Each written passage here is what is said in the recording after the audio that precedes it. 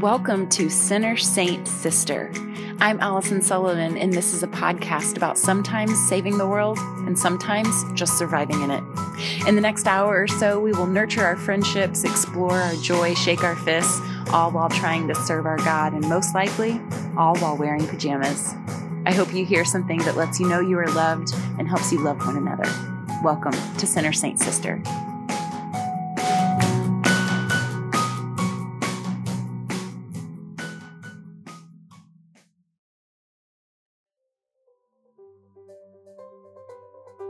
In just the last 14 days, I have turned 41. I have run over a squirrel. I have spoken at an intimate gathering. I have spoken at an 800+ event. I have gone on live radio. I have gone on live TV. I have gotten a rejection letter. I have sat at a deathbed. I have attended a funeral. I have gotten a ticket. I have received one of the more thoughtful gifts I've ever been given in my lifetime. I have broken up a fight. I have befriended a stray. I have had a house guest, and I have gained 3 pounds. And this is all of our story, isn't it? The details are different, but really, isn't it all the same? Stressed, pulled, too much, the too muchness of it all. Life comes fast. And a little proof that life had been coming too fast for me was recently going to a party and trying my hardest to look cute, even though I felt like I'd been hit by a truck, and then looking down at my feet about 30 minutes in and gasping, and then scolding my husband for apparently not caring about me since he let me leave the house with 2 completely different shoes on. I mean, one of them was open-toed and the other one wasn't. And this is just everyday life. The day-to-dayness of it all. Stressed, pulled, too much. But what about when tragedy strikes? What about when the thing that we've been praying against materializes? What about when our greatest fears are realized? Gone too soon, a terminal diagnosis, a completely avoidable accident, an atrocious act of violence. Because it happens. And it's bad theology to think that because we love God, we are perfectly protected from pain in this world. Suffering happens. Jesus tells us it is so, and we certainly see the proof everywhere. Following him doesn't mean that the bad thing won't happen, but it does mean that we won't be crushed by it. When I search the Bible about fear, I see mostly, really only, that I'm told not to. But my concerns are logical. But being afraid is natural. But my fear, it protects me.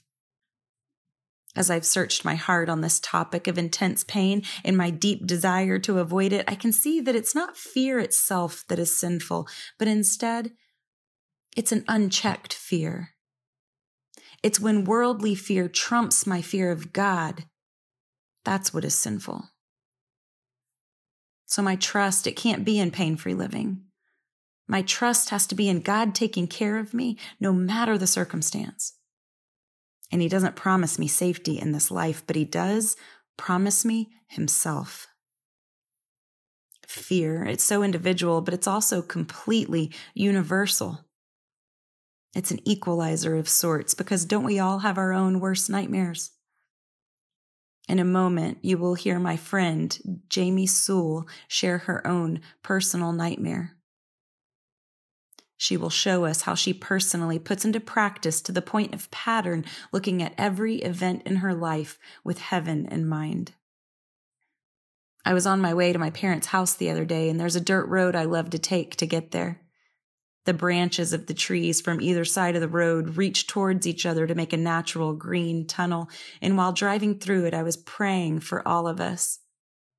I was completely at a loss regarding the darkness that so many of us seem to be in the middle of lately.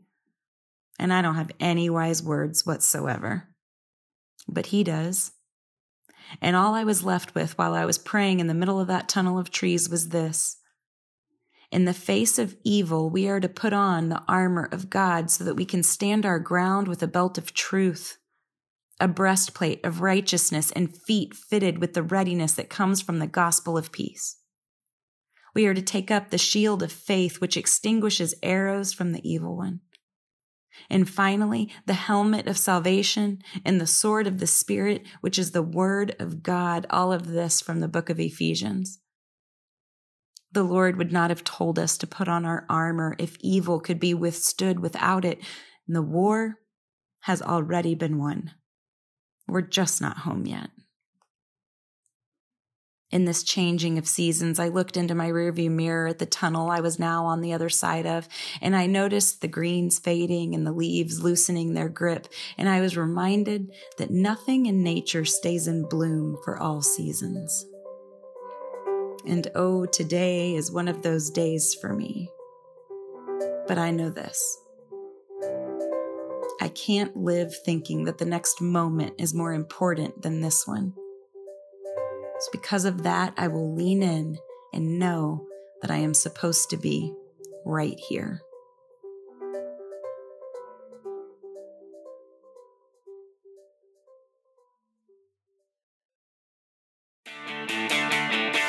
From the book of Hebrews, we have this as a sure and steadfast anchor of the soul, a hope that enters into the inner place behind the curtain. This is my friend Jamie. We've been friends for 4 years. She is a sure and steady partner full of wise counsel and a beautiful yogi. Together with the Lord, she anchors my soul. Jamie Soule, the feeling is very mutual. How long have we been talking? Oh gosh, I don't even know what time it is right now. I know. See? Yeah. We've covered a lot of ground. And it's intense, it's deep, and we couldn't have recorded that. No. Nobody needs to hear that. We couldn't have recorded that, but we should have been recording this podcast. But when we get together, we just need to catch up on all the things. I don't get to see you often, but gosh, when I do, I don't ever forget how much I adore you. Yeah. But there's something about being in your physical presence that is just a balm. I just love you. Oh, I love you too. Truly, truly. So I don't know. I've gotten a little guarded with my time lately. Okay. And so I've always had, pretty good boundaries, but I've just had to draw the lines a little darker or something lately, just as I become more busy. And anyways, I was kind of joking with you. Right. There's just been some, transitions. Why? But I was joking with you, not joking, but it just came out of my mouth, but we need a weekend together. Mm-hmm. And we looked at each other and our eyes said the same thing, which is wait, I would really do that with you. Yeah. This is not just fluff talk, whatever. Yeah. So anyways, forthcoming, you and me, weekend away. I'd love it. Yeah. Okay. So I want to tell, you are a Center Saint Sister regular. Yes. Season 3. This is your 3rd time on. I love it. So you should know, I don't know that I've ever told you this, but episode 1, Spiritual Friendship, is the most downloaded episode of all time. I know. That's cool. And the most shared. Wow. Isn't that great? Wow. So everybody go check out season 1, episode 1. And then season 2, episode 9, I believe, is the prayer episode. Okay. So, and people had lovely things to say about that too. And today we're going to talk about, it was actually our intention last season, and it didn't end up working out for reasons that are boring. We don't need to tell the world about how untechnologically advanced I am. But the way that I met you is so unusual. I've never met a friend like this before, but I was a part of a Bible study, and a part of that Bible study was meeting as a large group once a month or something, regularly, but not often. Right. And each time they would have a speaker come in and share some wisdom. And it was you. You were the speaker that had come in, and I was probably, we were at tables, but I was probably about... You were front row. Yeah. I remember. I so remember. Oh, that's interesting. Yeah. But I wasn't that far away from you, and you were telling a story about a trauma that you had experienced, which you'll tell everyone here in a minute. And there was something so simple about the way that you talked about this unbearable thing. This very specific kind of suffering that you had experienced. Yeah. I feel like a lot of speakers get up, and I'm one of them. And so I don't even say this in an insulting way, but there are a lot of speakers that get up and use a gimmick to try to get you to follow along with them. And so they might tell a joke, or they might use some kind of icebreaker, or I don't know, they might kind of trick you into liking them in some way. And it's useful because when you're trying to be efficient, I need to kind of hook you. Yeah, right, sure. So that we can walk these next 30 minutes together or whatever. Yeah. And there was something so simple about the way you told your story that there was no gimmick. There was no trick. There was no hook. It was just you and the truth. And it spoke to my soul in such a deep way that I had to find you later and take you by the shoulders and say, you are special. You are so, so special. And of course the story is riveting and dramatic and holy. I mean, of course there's that, as everyone will hear in a minute. But there's also something about you. And very shortly after that, so I had taken you by the shoulders in that way. Yes. In a parking lot. And then very shortly after, you got invited to be a keynote speaker at Something for Victims. Yes, right. And you contacted me to say, I just want you to know that I would have never considered this. I would have been like, oh, thanks, but no thanks. Yeah. Maybe you'd like to speak to my husband. Yeah. Yeah. But because of what you said to me in the parking lot, I'm going to say yes to this. Yeah. That same morning, unbeknownst to you, because you had to search for me on Facebook. Yes. To send a private message. Yes. And I found out you did some kind of Yahweh yoga, and I was curious. Well, I had been praying about, I feel like I want to offer her this, because you were a missionary that was coming back. That was actually part of your talk was, here's how you can serve missionaries. What do you have to offer? In your community? Right. What do you have? Here are some creative ways that you can support people. Yeah. And I was thinking about you that very morning. And then I was thinking, I don't know. Some people are really cautious about yoga. I don't even know if she's, active or, enjoys that sort of thing. But I feel like maybe I should kind of offer her these yoga classes. I come home and I have a private message from you saying, hey, I think I want to take this speaking gig because of our conversation. I'm like, you're not going to believe this, but I was just praying about if I should offer you yoga this morning. Are you at all interested? And you were like, I love yoga. Yes. And I love Jesus. How perfect that it's together. And so our friendship was born. Yes. It felt so divinely. Oh, yeah. Put together. Absolutely. Yeah. I've had some of the holiest moments of my life in your Yahweh yoga class. Like God has done deep, deep work in my life. And I'm so grateful. Thank you for saying that. I mean, thank you. That's beautiful. So I know your story and I've heard your story, and there are overwhelming emotions regarding it. Yeah. So as best you can for a bunch of people you don't know that are rooting for you and love you, do you mind telling your story? No, it really is an honor to share this story because it is God's story, and it truly is one of my favorite stories. And every time I say that, I think people must think, what? That's really weird. But it's because of the way that God shows up and redeems, Yeah. And so I love to tell this story.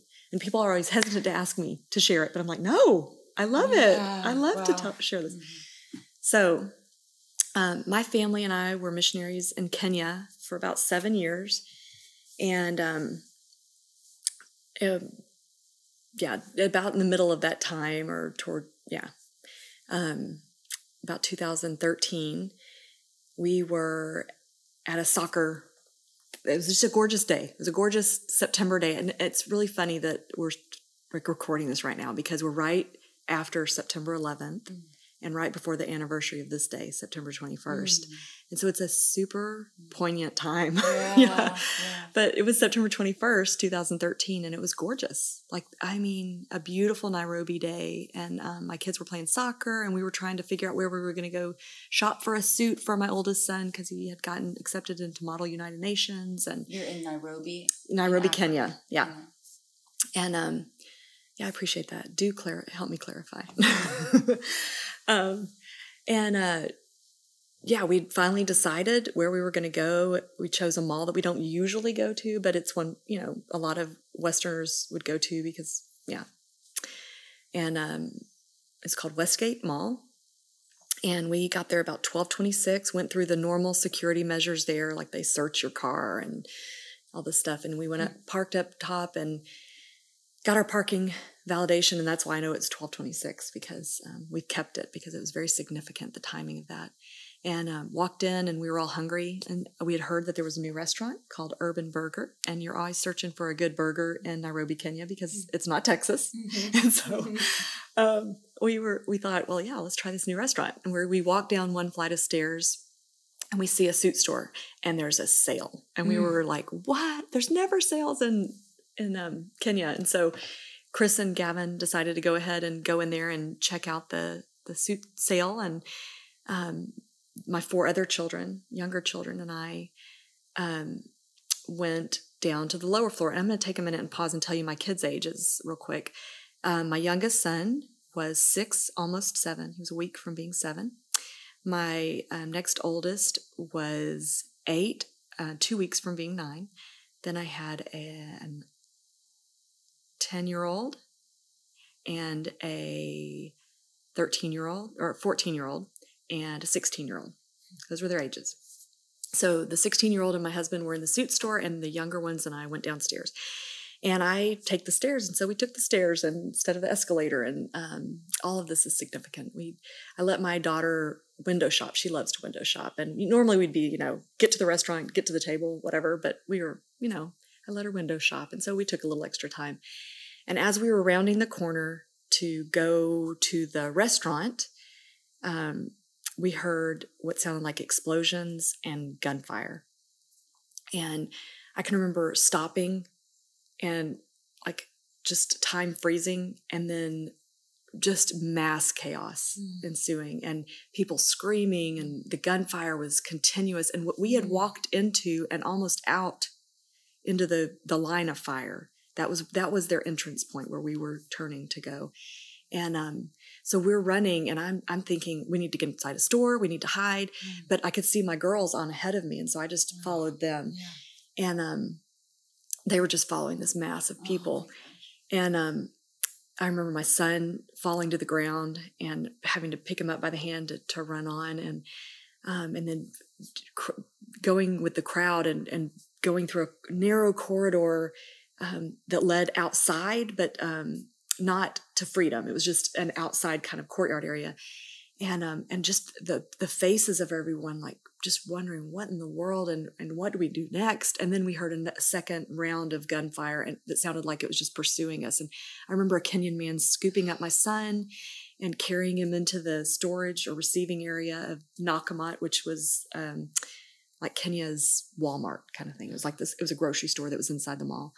And I remember an Indian woman like guiding us and putting us in this little narrow, it was like this size between your couch and anyway, it's like about 18 inches, this little narrow walkway.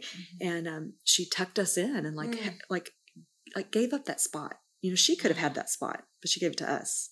And we ended up with 2 little boys sitting next to us, crouched down on the floor. And there were probably about 50 people in the room, something like that. I'm not good with numbers and crowds and whatever, but I just remember confusion and anxiety, and like the energy of the room was just fear. And is it quiet? No, not quite at all. Like you're hearing gunfire and explosions and screams and. But are you in that room? Are y'all quiet together? Everybody is just like looking at each other, trying to figure out what's going on, and it whispers every once in a while, like. So it's you're hiding. We're hiding. Yeah. We're hiding. We're all hiding and trying to to figure out what's going on. And after a while, I was finally able to get a hold of my husband. And he had been a cop and had been SWAT, bomb tech. Like, he knew those noises. He knew where they were coming from. And when he shares this story, he shares that at that moment, he knew where we were supposed to be. And we were in a restaurant. We were headed to the restaurant that we later found out there were no survivors in that restaurant. Had we been a few minutes earlier, we would have been sitting. Without window shopping, without taking the stairs. Yes. We would have been sitting in that restaurant. And I wouldn't be here today, probably, you know? And so that's what he thought. He's upstairs in the suit store with your oldest son. Yeah. And he thinks, I just became a single dad. That's what he's thinking. And so we were able to make contact, and he said, "Stay tight. I will come for you." And so that was my plan. Stay tight. He's going to come for us. And the two little boys had been separated from their mother. And so I was sharing with them, my husband is a police officer, and he's going to come for us. He's going to, we're going to hide here, and we're going to be okay. Yeah. And anyway. Did you believe that? I did. Oh, yeah. I didn't doubt that he would come for me. Yeah. Yeah. And also at that point, I remember thinking, well, let me back up a little bit. So one of the ladies gets a phone call, and we all just kind of assumed, I think, that it was just a brazen daytime robbery, that there was a bank in the mall. And so that made sense that would be what it was. Okay. Right. Mm-hmm. And so this one lady gets a phone call, and she says, "I'm hearing that this is not a robbery. This is a terrorist attack. These are Al-Shabaab, which is the Somali version of Al-Qaeda, terrorists, and this is a terrorist attack." And you could just feel the room shift from just like we're waiting, we're just waiting it out to we don't know what's going to happen. We don't, there was just a total shift in the room. It was just bizarre. The promise of this being over was kind of gone. Yes. Yeah. It was so unknown at that point. It's like we thought they'll get the stuff, they'll leave. But this was no. It's different. And before they were after money, now they're after you. Yeah. Yeah. And I remember, I forgot to say that one of the sweet things that happened was the Nakamat workers who were back there. I remember them passing out water at one point. I say that because there were so many little kindnesses, when something so awful is happening. And the man picks up your son. Yeah. The woman gives up her spot. Like, isn't that beautiful humanity, And they passed out water. And so we had water for the whole time we were trapped in the mall. And anyway, so I get a call from Chris saying the same thing. And he's able to get on social media and say, "Don't come to the mall. It's under attack." And that caused a wave of prayer. Like people, like there are people that come up to me today who I don't know and say, when they figure out who I am, they're like, "Oh my goodness, I was praying for you because my sister was connected with so-and-so." Well, that same Bible study that I started out talking about, I was sitting in a room with your sister-in-law. Yes. And she gets this text, and we stopped right then and there and prayed for you. I mean, I don't know what time it was in the States, but. Yeah. It's crazy. But again, it's beautiful. Little points of these really beautiful moments because of that. Anyway, so people are praying, and I'm getting these texts. I'm trying to be quiet. I'm sitting on my phone because I keep getting texts and phone calls from people saying, "We're praying. Are you okay?" And at one point, we hear these voices. The group, we hear these voices saying, "It's okay. Come out. We are the police. It's okay." And they're very gruff, and they're very, like, it just didn't sound right to me. And I'm texting Chris or trying to call him. I can't remember it. And just saying, "What do we do?" They're saying that they are the police and we should come out. And remember, he had told me, "I'm coming for you. Stay put. I'm coming for you." And he said, "No, don't go, because they're calling hostages out and shooting them." And that was happening all over. They were calling people out. They were asking them to give some kind of give the 5 pillars of Islam, or who was Muhammad's second wife, or whatever. And if they didn't know the answer, they were shooting him. And so that's what he's thinking is going on. And as I'm talking to him, trying to get a hold of him, I remember this blonde expat woman looking at me, and she had a blue shirt on. And I remember her just holding up her hands like, what do we do? What do we do? And I was trying to get a hold of Chris, and I was like, I don't know. And they all walked out, and I heard a barrage of gunfire. And I thought, we are next. And I remember telling my kids, keep your heads down, stay very quiet. I took toilet paper, because there was toilet paper lining up behind us, because it was a storage receiving area or whatever. I took toilet paper and I just pulled it all down on top of us, so it would look like, in the chaos, it was just fallen toilet paper. Yeah. And I remember at that point just praying, God, don't let anybody see us who's not supposed to see us. Don't let anybody hear us who's not supposed to hear us. Just protect us, keep us quiet. And I also at that moment, though, remember thinking the name of the Lord is a strong tower. The righteous run into it and are safe. And having a moment where I almost got to laugh with the Lord, because I was like, today your name is Unga and toilet paper. And Unga is like the Swahili word for flour, which is we were hiding behind pallets of flour and under toilet paper, A tower of flour and toilet paper. Yes. Your name. And but that was a sweet place to be, because I just knew he was near. I didn't have to conjure him, or, he's the God who's near. And I didn't doubt that. And that was a comfort and a presence. And can I pause to ask you, what are your children doing? What is their oh my gosh demeanor? Yeah. Yes. I'm so glad you asked that question. My kids were so amazing. I was so proud of them, because they as scared as they were, and they were scared. Like one of my daughters, immediately was just looking at me going, Mom, I love you. I'm so sorry for anything I do. I love you. She was telling me goodbye, and, some of the kids had to go to the bathroom, and I had to say, just go. And, things like that, and they were just troopers. My youngest one is such a talker. That is his gift. He can talk with anybody. And he didn't say a word. He was so quiet, and it was just precious. The only thing, hours later, he did ask me if he could play on my phone, because it was Saturday, and he was supposed to be able to play video games. That was his video game day. Wow. I was like, no, not today, babe. So that was my second question: is what was the amount of time? Yeah. So the time that we were in there, we got out about 3.5 hours from the time it started. So we were in there 3.5 hours. There were lags of time between gunfire, and it would be quiet, and then you hear eerie things like someone's cell phone ringing from I guess a worker's coat pocket or some of their cell phone, but just weird things like that. And it would be quiet for a little bit, and those were the times when I remember one time recounting with the kids, all the ways that God had been faithful. We had been kept together. We hadn't been shot. Yeah, I mean, there were bullets everywhere. None of us had been shot. We knew that Chris and Gavin were safe. Little things like that. And then the barrage would start up again, and there would be gunfire and screaming and all that stuff. And I can remember one time, one of the kids being very upset, and I remember just being overwhelmed with just reminders of God's word. I'm so thankful for God's word, because it just came up in moments. And I remember thinking, pray to the Prince of Peace. Jesus himself is your peace. Pray to him.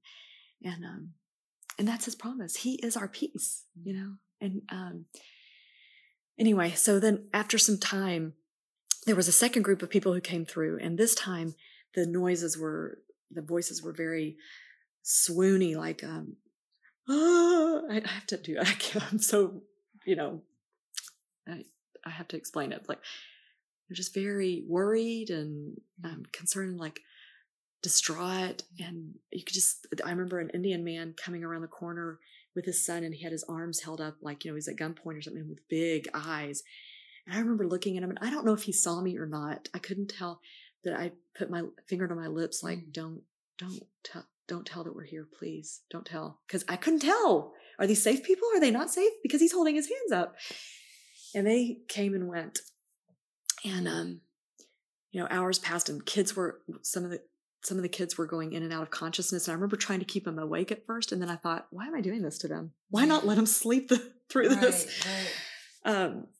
Anyway, and finally it was about the 3.5 hour mark. There was a third group of voices. And this time they just sounded differently. They sounded different. They were calm. They were methodical. They were more quiet. So I couldn't hear what they were saying, but I could tell that they were making a plan. So it just seemed different, you know? And I heard them go up the stairs. I heard them open the security gate, and I heard people come down, and I'm trying to get a hold of Chris, you know, hey, what's going on? There's this group of people, and it sounds like maybe this could be a chance. And he said, yes, there are rescue attempts going on right now. If you have an opportunity, you should go. And so in the meantime, like, that group of people had come and gone. I was like, they're gone. And he said, just go leave the phone with the kids and go check it out and see if you can get out. And so I went, I left the phone with my daughter and told her, you know, Dad's on the phone. I'll be right back. And I stood up, I went around, and I looked out, and I could see the receiving area, like, you know, from the street, you drive down and then you're where we are. And I looked up and around to the top of the mall to see if anybody was up top, and there wasn't anybody. And there were these 3 trucks. There was a large truck, a medium truck, and a small truck. And I thought, that's our path. So I went back and I got the kids, and we gathered up, and I told them, keep your head down, do exactly what I do, and don't say a word. And did you take the 2 little boys? Yes. Yeah. And I gathered them up, and we prayed, and we went behind the first truck, and I looked up and around to make sure nobody was, you know, like sniperish or whatever. And we went behind the second truck, and I looked up and around, and I remember at this point thinking, this is like an action movie. For sure. What is this? You know, it was so bizarre. And then finally we got to the third truck, and I saw men in the distance, and I waved frantically. And I found out later that the kids behind me were all waving frantically because I told them, do what I do. You know, oh, babies. I know, exactly. Sweet babies. I love it. I know. And these men came, they surrounded us, they picked up these kids, and we were able to get out to safety. And one of the most important things to me about this story is when we got free to safety, there was a man in an orange vest, and he was a Westerner, and the boys knew him. When they saw him, he was a friend. He was known to them, and he was able to say, we've been in touch with your mom. She wants you to go to this mall. We're going to take you. And I was able to release those boys to his care. He was the first person we saw. And then I was able to go take care of my family, you know. And so we went out and went around the corner, and we were safe. And it was so funny. There was we were free. And it's over. Yeah. So we walked to a friend's house. Action movie where my life should have been set to music, and now it's just over. We're just walking on the street. It was so weird. And about an hour and a half later, my husband and son were rescued by. I was curious the whole time that you're communicating with him. He's hiding also. Yes. Okay. Yeah, that was one of those moments. Anyway. Oh, I can't imagine. It's crazy. Oh. So they were hiding in the soup store. Is that just for y'all? Yeah. Is that moment just for you? Well, I think I'm trying to protect my son's anonymity, but he probably wouldn't care. But anyway. Yeah. Okay. Just some things that he shared. They were really sweet in that moment. And yes. Well, he's grown, so precious. He can tell his own story. That's exactly. Okay. Yeah, exactly. Okay. Yeah. You don't need to tell us that. So, anyway, so they're sitting there in the suit store, and they're with a group of people. Sorry, I was picturing a dramatic moment between you and your husband. I was picturing this very dramatic, no. movie scene between you and your husband. I didn't realize you were trying to not invade your son's privacy. Yeah. Okay. Go ahead. Okay, go ahead. So they were able to be rescued by a group of rescuers, and theirs was much more dramatic. It was under tear gas and bullets and gunfire, and they were patted down before they were released. And then an hour and a half later, we were reunited with them. And that siege went on for 3 days, and there was a lot of questions about it. And I did not know that. Yeah, it went on for 3 days, and with explosions, and the mall collapsed and all this different stuff. But it was a really was a really crazy time because I had been so, well, it was traumatic, and like all of a sudden, nobody expected anything else from us except to get well, to be, we had people coming, like we had the FBI come and they debriefed us, and we had some counselors debrief us and all this stuff, and there were no expectations. Like life was different, and God was faithfully healing and bringing life into my life, light and life into my life. But it was hard, there was continued violence. There were continued attacks for months after that. And, I started struggling with like physical anxiety, even though, which it's always made me, I couldn't understand it because I was like, well, God is healing me. I'm receiving healing from him. The 23rd Psalm is becoming alive to me. I'm enjoying art again and expressing myself in that way. I'm, being ministered to through his word and through music. And, so I am experiencing healing, but what's going on in my body? Physically, I can't walk outside without feeling my chest tighten up. And so I remember, I'm really condensing this, and but I remember thinking, something's not right with me. Like something's wrong with me. I should be better than I am. I should be farther along. Something's wrong with me that I'm not okay now. By now, right? Would I say that to anybody else? Would I expect that of anybody else? Well, I think that being a Christian, something that comes along with being a Christian is an expected pace of recovery. Isn't he in us? Right. Because his grace is sufficient. Yeah. And he is. And it is. It is. But that doesn't mean that we're not walking around feeling things. Yes. Yeah. Well, I think it's very much like salvation. Like we're saved. Yeah. But girl, I mess up. Well, but there's also a necessity of true lament. Yes. Like I need to sit with this a second, and that is okay. Yes. In walking with you, I know this, a little bit of the answer to this question, but I'm going to ask it for our listeners. This happened however many years ago, right. And I know that it asserts itself now in the present, that there are times that this is revisited. What are your expected or unexpected triggers? Wow. That's good. It's good for me to think about because I think they sometimes change too, like different things. Like before it was noises, like we were all very jumpy and skittish at noises because that was our experience. Sure. Like we just heard horrific things. Now,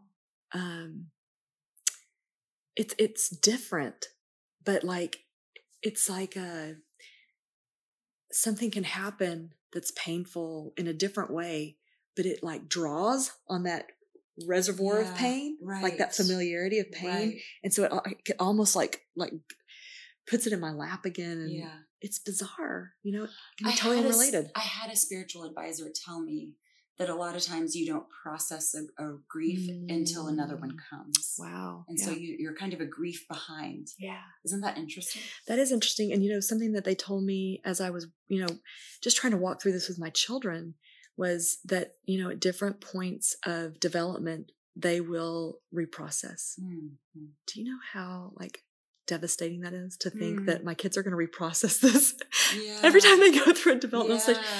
Except that God is good and his grace, he really is good. And that pain, although hard, is also a really sweet thing that draws us to the Lord, and allows us to experience him. Like I would not choose Westgate. I would not choose to go through that. I would not ask for that. But I am so grateful for it, Yeah. So there are so many things that I do day in and day out that make me wonder, okay, so how do people do this without God? Yeah. You know, like, how do you raise babies without the Lord? Yeah. How do you stay in a happy, healthy marriage, you know, without the Lord? How do you persevere in friendship without, so to think about that with traumas as well. How do people lose loved ones without the Lord? You know, in so many ways, he is a saving grace. Our Christianity is a saving grace. In some other ways, which we touched on just a little bit, it also complicates things. In this experience, are you able to speak to both? How you could have never done this without your Christianity, and yet how your Christianity has complicated this process as well. Yes. I mean, isn't that just true? Like, Jesus really is the friend who sticks closer than a brother. He really is the wonderful counselor. He really is the one who is near. He really is our peace. I mean, he really is those things, you know, and like, that is how I got through it. And yet I got through it. That's how I am getting through it. Yes, exactly. And it is better. But also there is that layer of just, man, we live in a fallen world. We've talked about this. We live in a fallen world, and there are just,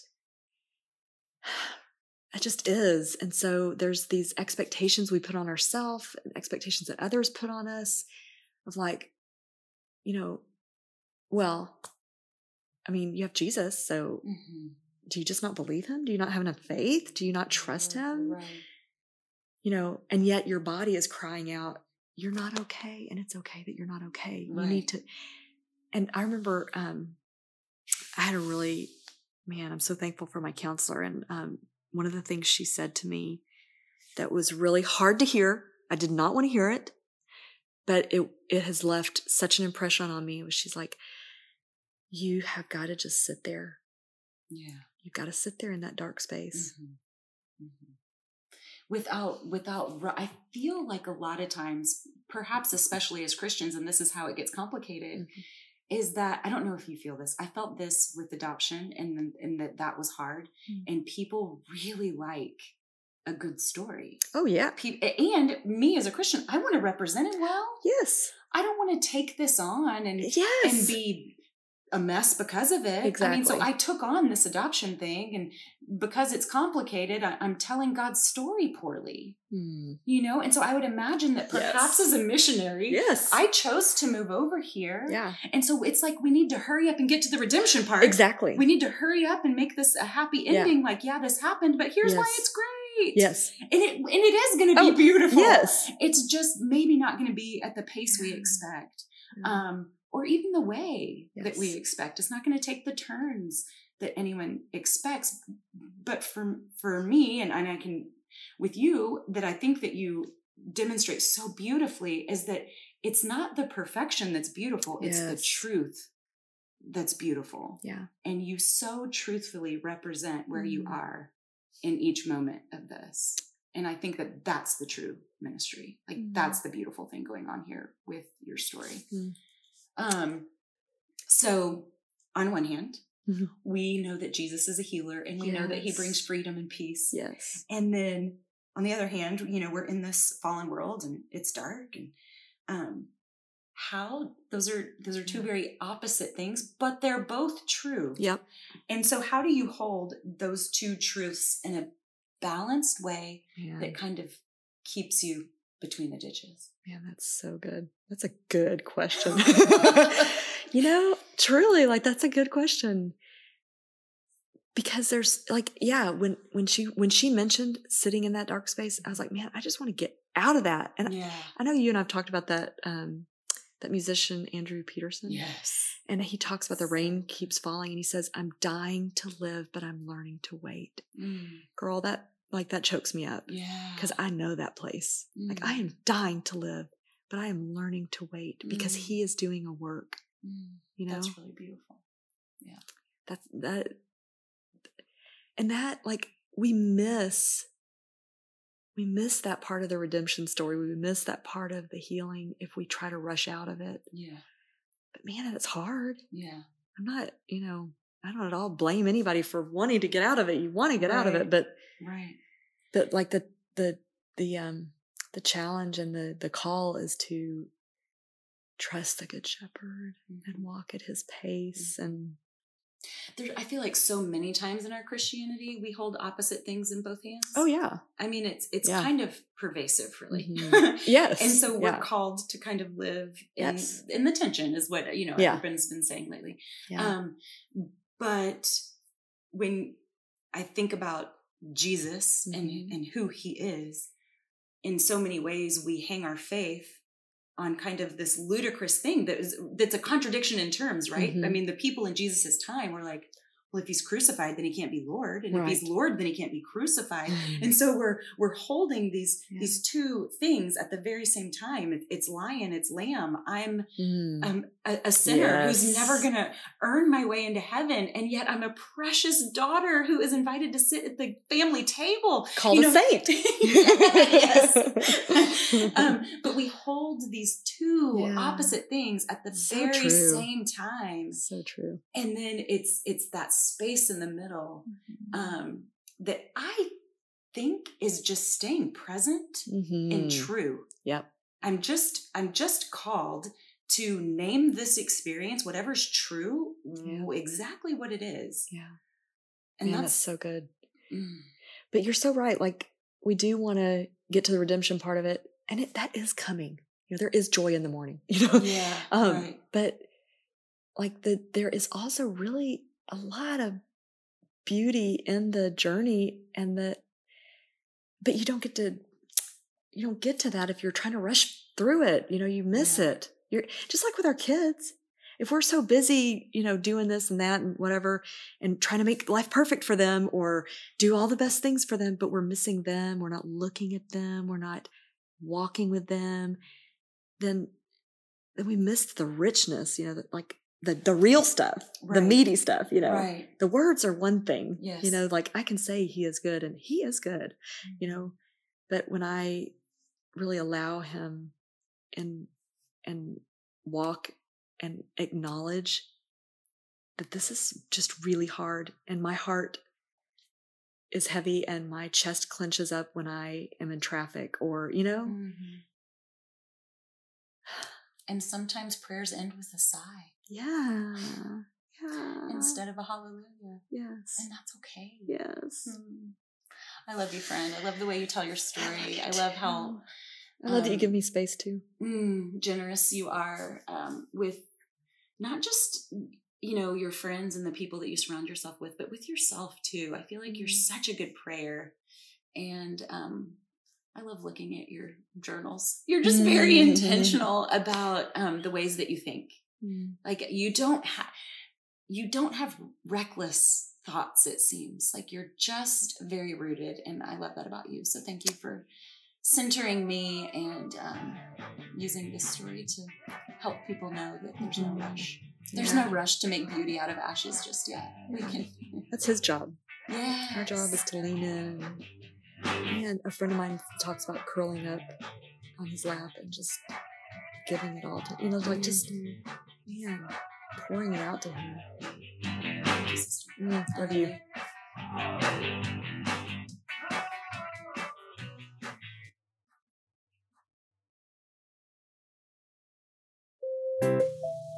And now, a word from our sponsors, Hustle 3. You guys, I'm so excited about this.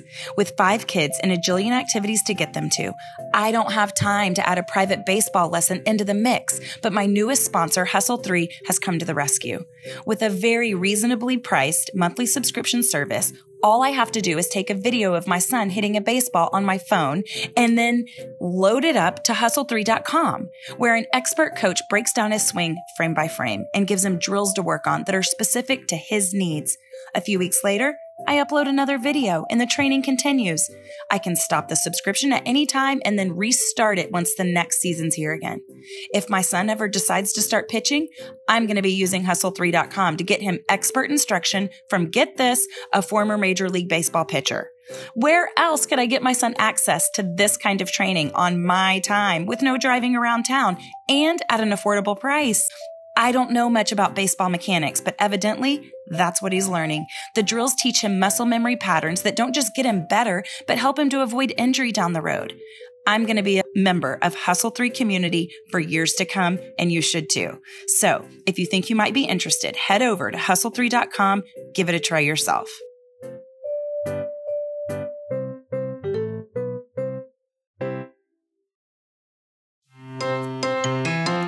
My best friend and I certainly don't have all the answers, but that's never stopped us when it comes to matters of the heart, from trying to comprehend, evaluate, analyze, apply, and synthesize. Wait, is that Bloom's taxonomy? I knew we were onto something. This is me, my best friend Kristen, and your questions. Good morning, Kristen DeVore. Good morning. You know, I have 2 very important Kristens in my life. And one of them is a little down and out right now. We mentioned in the last episode that Beefy's dad passed away. And so we're just giving her time and space to not ask a thing from her. And so I called the other Kristen in my life and was like, how about a step in? It's an honor to fill in for Beefy. Yes. Huge honor. Well, I just recorded a conversation with Jamie Sewell, who I know you know, but her, you know, I wanted to do this last season as well, and this episode has just had a lot up against it. The first time we tried to record it, it erased completely. The conversation was gone. Wow. I was so sad, literal tears. Mm-hmm. There were literal tears involved in losing that. And I was so sad about it. I literally had to tell myself, people are hungry in the world. People are hungry. This is not that big of a deal. It's going to be okay. But I was so sad. And then we get together again to re-have the conversation that we've already done one time. And I go to play it back, and it's a whisper of the sound. The sound is a whisper. So I fiddled with it as much as I could. And so the sound, it's fine. I mean, it's okay. I just feel like there's a lot working against this episode, and I don't think that's by mistake. I think this is a really important episode, because I think, and I pulled out this question from a listener, I think this is the biggest stumbling block to Christianity. I agree. Is how can a good God allow this atrociousness? And that actually is the question from our listener. It says this: I have a hard enough time myself believing in a God who allows awful things. When non-believers ask me, how can a good God allow atrocious things? What am I to tell them? So Kristen, go ahead. Oh gosh. This is, wow. I may fumble my way through answering this, because this is a big question. It's a really big question. It's a really big question. And I can say personally, I've been asked, you know, by some people I love and care for deeply. I've been asked this question, and thankfully in that moment, the Holy Spirit has given me the word. So I'm going to just ask him to do the same right now. Beauty. For me, I think I always try and find a way to be relatable to people when hard questions are asked. And while I have not experienced a traumatic experience like Jamie and her family did, there have been some big ticket items in my life that you know were really hard, that would have been really easy just to turn and walk the other direction and just say, why, Lord, I don't understand. And, you know, and one in particular, probably one of the biggest ones for me is when my husband and I were dating, he was hit by a drunk driver. And if you look at the pictures, the Lord clearly had different plans for him. In fact, when I met the surgeon at the hospital, he said, I don't know if you believe in Jesus Christ, but he has big plans for this man. And that is the only reason that he is still alive. And so anyways, it was a very long, hard road of recovery for him. And there were lots of ups and downs and spiritual ups and downs. And, but standing on this side of it, I have to say that hard situation wasn't necessarily about him and what he was going through. but what the Lord wanted to teach others about that situation. You know, the Lord just, I think, asks us to be faithful, regardless if we truly understand. He asks us to be faithful and believe that he's never going to leave our side, no matter how hard, how painful, and that his plan is beautiful and perfect. I'm listening. I'm trying to be the non-believer. I'm trying to be the doubter, you know, as you're talking. And the natural question is, so if he would have died, does that mean if my family member died in that accident, does that mean that God didn't have big plans for them? And so kind of trying to wrap your head around both sides of it, and coming at it from every angle, every story. And the only thing that I have to add to that, because I agree with everything that you said, is that, and in the other case, I don't think we have any concept of what a blink this life is. Right. And so we can get so fixated on the big details, the little details of this life, that we lose sight of heaven. And so I think I read somewhere that, you know, if you are leaning over the side of a boat in an ocean and you scoop up a handful of water and watch it kind of slowly trickle through your fingers and go back into this ocean, that's your life. This water scooped up in your hand is your life. And then this ocean is eternity. So the Lord isn't as hyper, not to say he doesn't care. I am not saying that. I think he cares deeply. And I can see that in very small details of my life. He cares deeply, and he is with us. Like you're saying, he is near. The Lord is near, but he also has forever in mind, when I think we can lose sight of forever pretty easily. Right.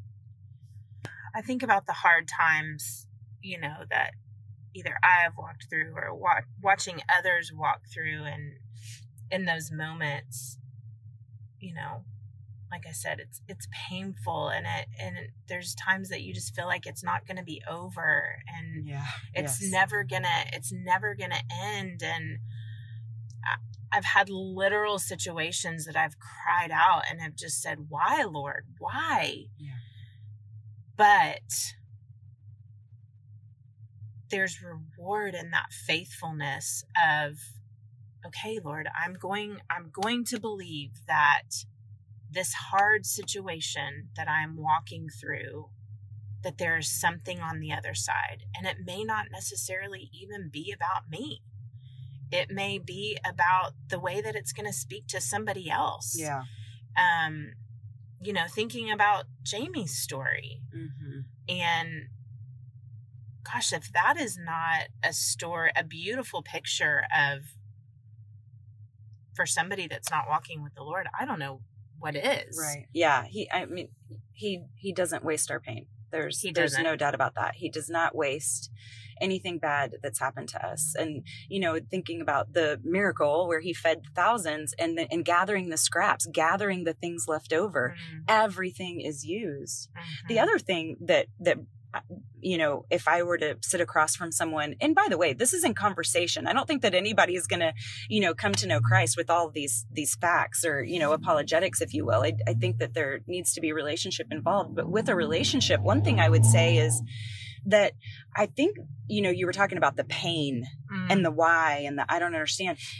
When we try to avoid that emotion, when we try to lop it off, you know, when you think about like the high and the low and the high and the low, when we try to avoid that pain, when we try to avoid that discomfort and we try to lop off that end, I think that we can sometimes kind of inadvertently lop off the other end too. If we're trying to avoid the low lows, I don't know that we ever get to the high highs. And so in that way, I think our pain kind of paves a way to joy. Yeah. I could not agree with that more. Yeah. And so we spend so much of our time and energy trying to be comfortable, when I don't know, I think we're kind of meant to go here and then there and then here and there. That's life. That's our experience. Because I think when we're in the highs and there's joy, we can look back and say, oh my gosh, look look at where he brought me from. Look at where I was. Yes, amen. It's desperation that shows his power.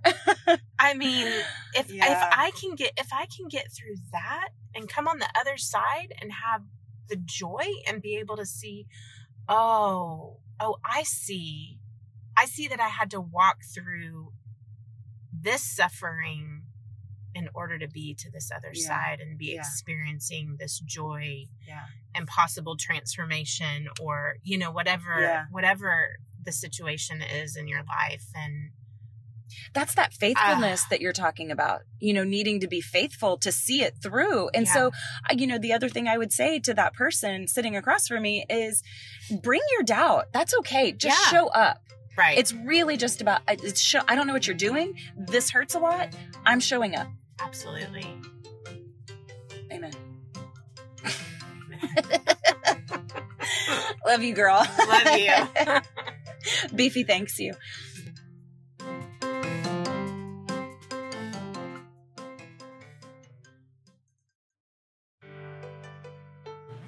I've never met anyone like Mary. Well, technically, I've never met Mary. You see, we're internet friends, but don't let that fool you. This internet connection runs deep.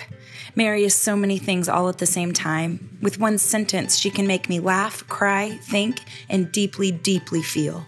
There's just something about Mary. You'll see. I like to remind myself frequently that most of life is not a contest.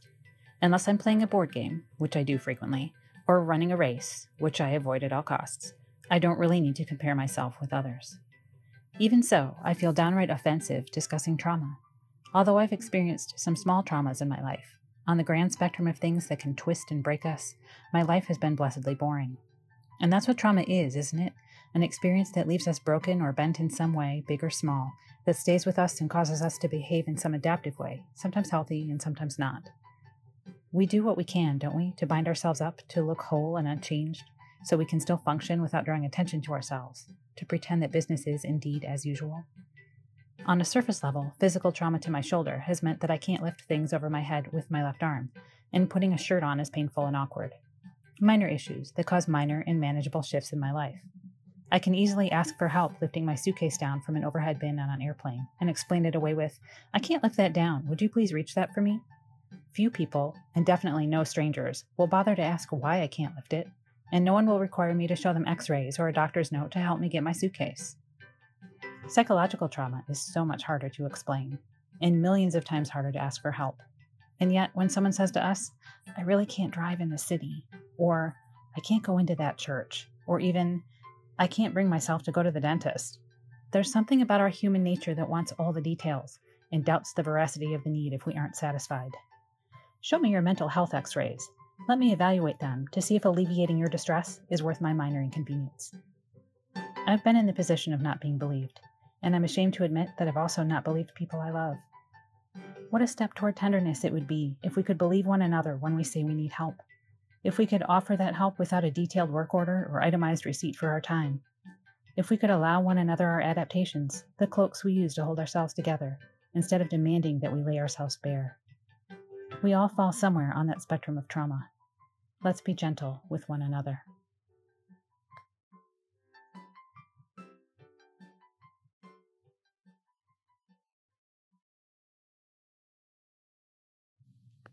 Dear Jesus, I ask that you would come as the Prince of Peace and bring peace to us.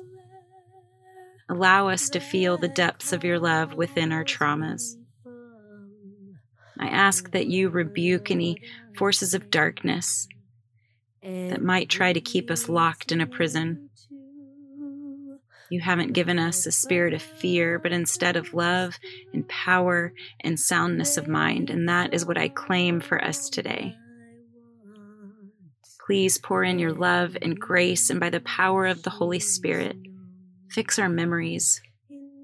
Bring us to newness of life. Come into our conscious and unconscious memories and remove any torment that we might be experiencing. Please replace our fears and our dread or our hypervigilance with godly discernment. Bring peace and rest to our hearts. Help us to deal with the anxieties in our lives that come from trauma. And sing your love over us instead. Bring everything, God, into agreement with that song and with your original design. We love you, and it is in Jesus' name that we pray. Amen. In the name of the Father, and the Son, and the Holy Spirit. And for this episode, a special thank you to Chan Redfield for music, Jamie Sewell, Kristen DeVore, Mary Bishop, and Hustle3.